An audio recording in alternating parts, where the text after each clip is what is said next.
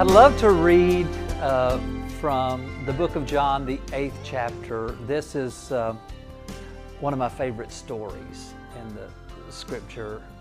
Every now and again I have somebody ask me, they'll say, what's your favorite Bible verse? And I'll say, it really just kind of depends. You know, it just kind of depends on what's going on in your world and going on in your life. But I love to read the stories, especially the stories that Jesus tells, because often, you know, when He tells these stories, He's getting to a point, and it's just very often it brings this gentle rebuke, you know, and this is one of those stories. From John the 8th chapter, it says, Jesus went to the Mount of Olives. Early in the morning, He returned to the temple, and all the people gathered around Him, and He sat and taught them. The legal experts and Pharisees brought a woman caught in adultery. Placing her in the center of the group, they said to Jesus, "Teacher, this woman was caught in the act of committing adultery. In the law, Moses commanded us to stone women like this. What do you say?" They said this to test Him because they wanted a reason to bring an accusation against Him. Jesus bent down and wrote on the ground with His finger. They continued to question Him. So He stood up and replied, "Whoever hasn't sinned should throw the first stone." Gosh, isn't that great? That's beautiful. And then He bent down again and He wrote on the ground. Those who heard Him went away, one by one, beginning with the elders. Finally, only Jesus and the woman were left in the middle of the crowd. Jesus stood up and said to her, "Woman, where are they? Is there no one to condemn you?" She said, "No one, sir." Jesus said, "Neither do I condemn you. Go, and from now on, don't sin anymore." The score is prostitute 1, Pharisees 0. Isn't this a great story? Just a great story. I don't know if it's greater because a prostitute found mercy, or because the religious uppity-ups who ganged up on her had to tuck their tails and back away. Or maybe it's a great story because one way or another, we've all been that woman. We've all been that prostitute. From time to time, I mention a preacher friend of mine who's been somewhat of a mentor to me. Tony Campolo has taught me a lot about living out the kind of grace that Jesus lived out. In his book, The Kingdom of God is a Party, Tony tells the story of an experience he had late one night while speaking in Hawaii. Tony is an author, a spiritualist, a preacher, an evangelist, a professor, and a sociologist. And being all of those things, he can be a little long-winded. And I say that affectionately, but I want to, if you'll indulge me this morning, I would love to relate a story that he tells in his book, The Kingdom of God is a Party. So I want to tell the story in his own words. So if you will, just sit back and let's take it all in together. Tony says this. Up a side street, I found a little place that was still open. I went in, took a seat on one of the stools at the counter, and waited to be served. This was one of those sleazy places that deserves the name Greasy Spoon. I didn't even touch the menu. I was afraid that if I opened the thing, something gruesome would crawl out. But it was the only place I could find. The guy behind the counter came over and asked me, "What do you want?" I said I wanted a cup of coffee and a donut. He poured the coffee, wiped his grimy hand on his smudged apron, and then he reached around with those bare hands and grabbed the donut off the shelf behind him.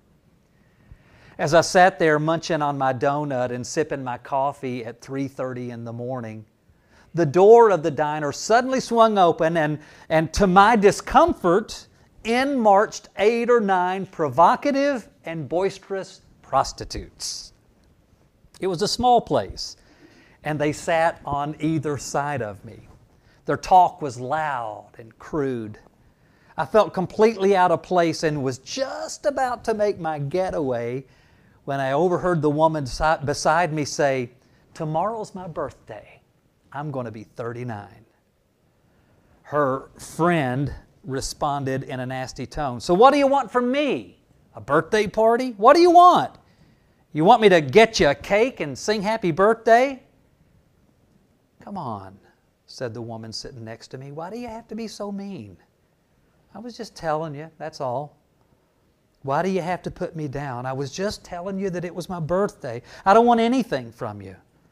I mean, why should you give me a birthday party? I've never had a birthday party in my whole life.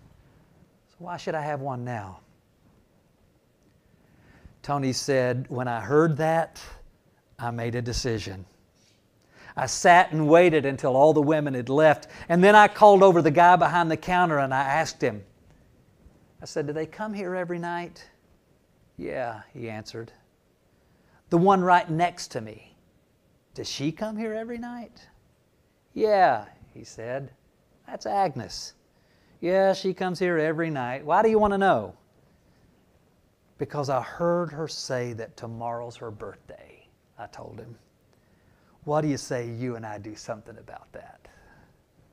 What do you think about us throwing a birthday party for Agnes right here tomorrow night?' A cute smile slowly crossed his chubby cheeks, and he answered with measured delight, 'That's great. I like it. That's a great idea.' Calling to his wife, who did the cooking in the back room, he shouted, 'Hey, come out here. This guy's got a great idea. Tomorrow's Agnes' birthday, and this guy wants us to go in with him and throw a birthday party for her right here tomorrow night.'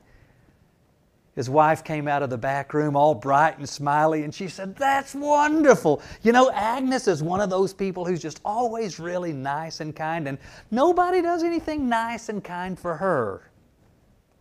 'Look,' I told them, 'if it's okay with you, I'll get back here tomorrow morning about 2:30 and I'll decorate the place and I'll even get the birthday cake.' 'No way,' said Harry. That was his name.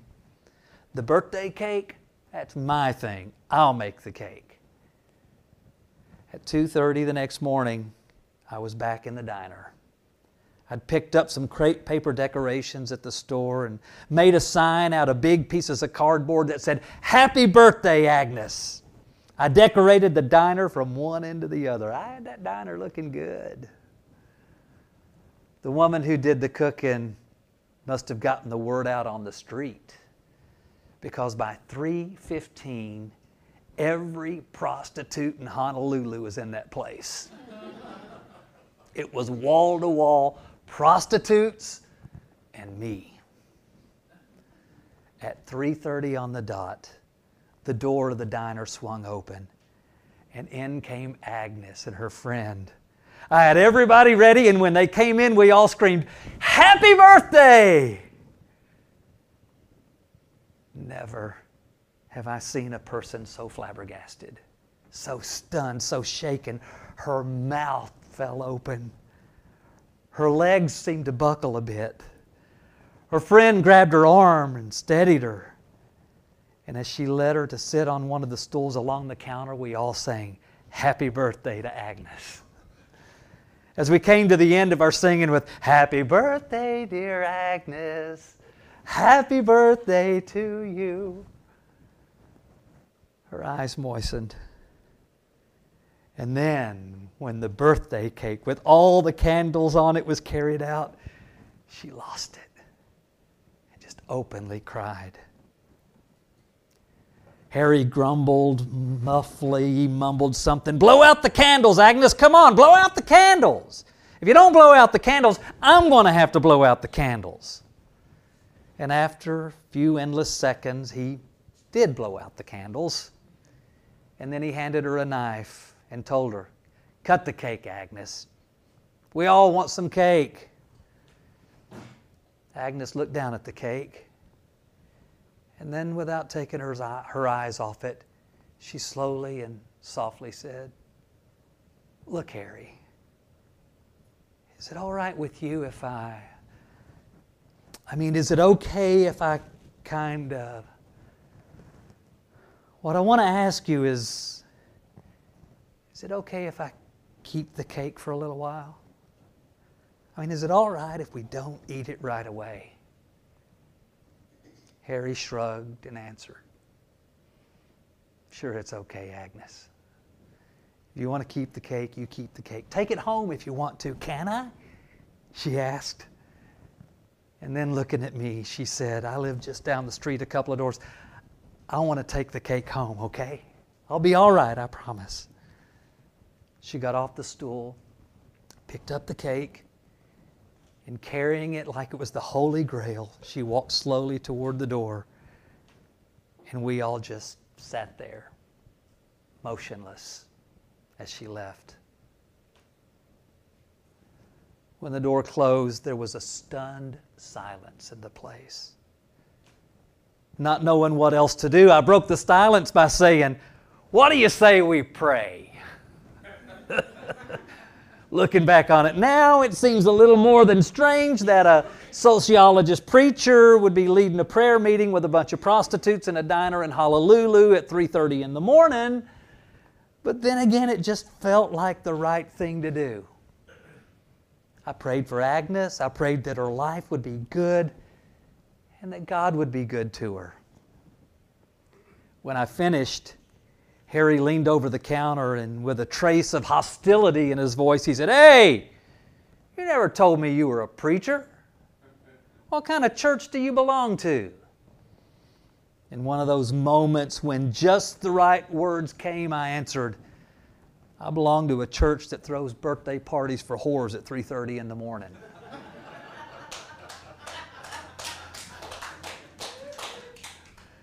Harry waited a moment, and then he sneered as he said, no, you don't. There's no church like that. If there was, I'd join a church like that. Wouldn't we all, Tony said? Wouldn't we all like to join a church that throws birthday parties for whores at 3:30 in the morning?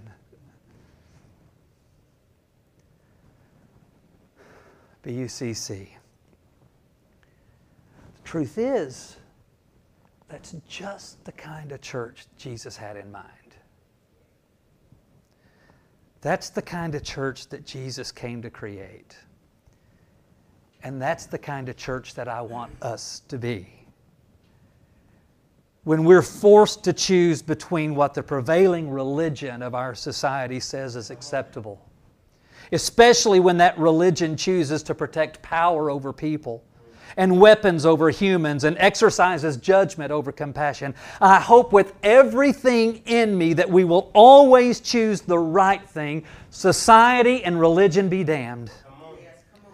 Ultimately, when Jesus was forced to make a choice between the politically connected, self-righteous religious gatekeepers or the powerless, marginalized, abused victims of religion who don't have the king, the queen, the president, Caesar, or Herod on speed dial, He always chose, without exception, the one who suffered at the hands of religion and power instead of the arrogant and the powerful.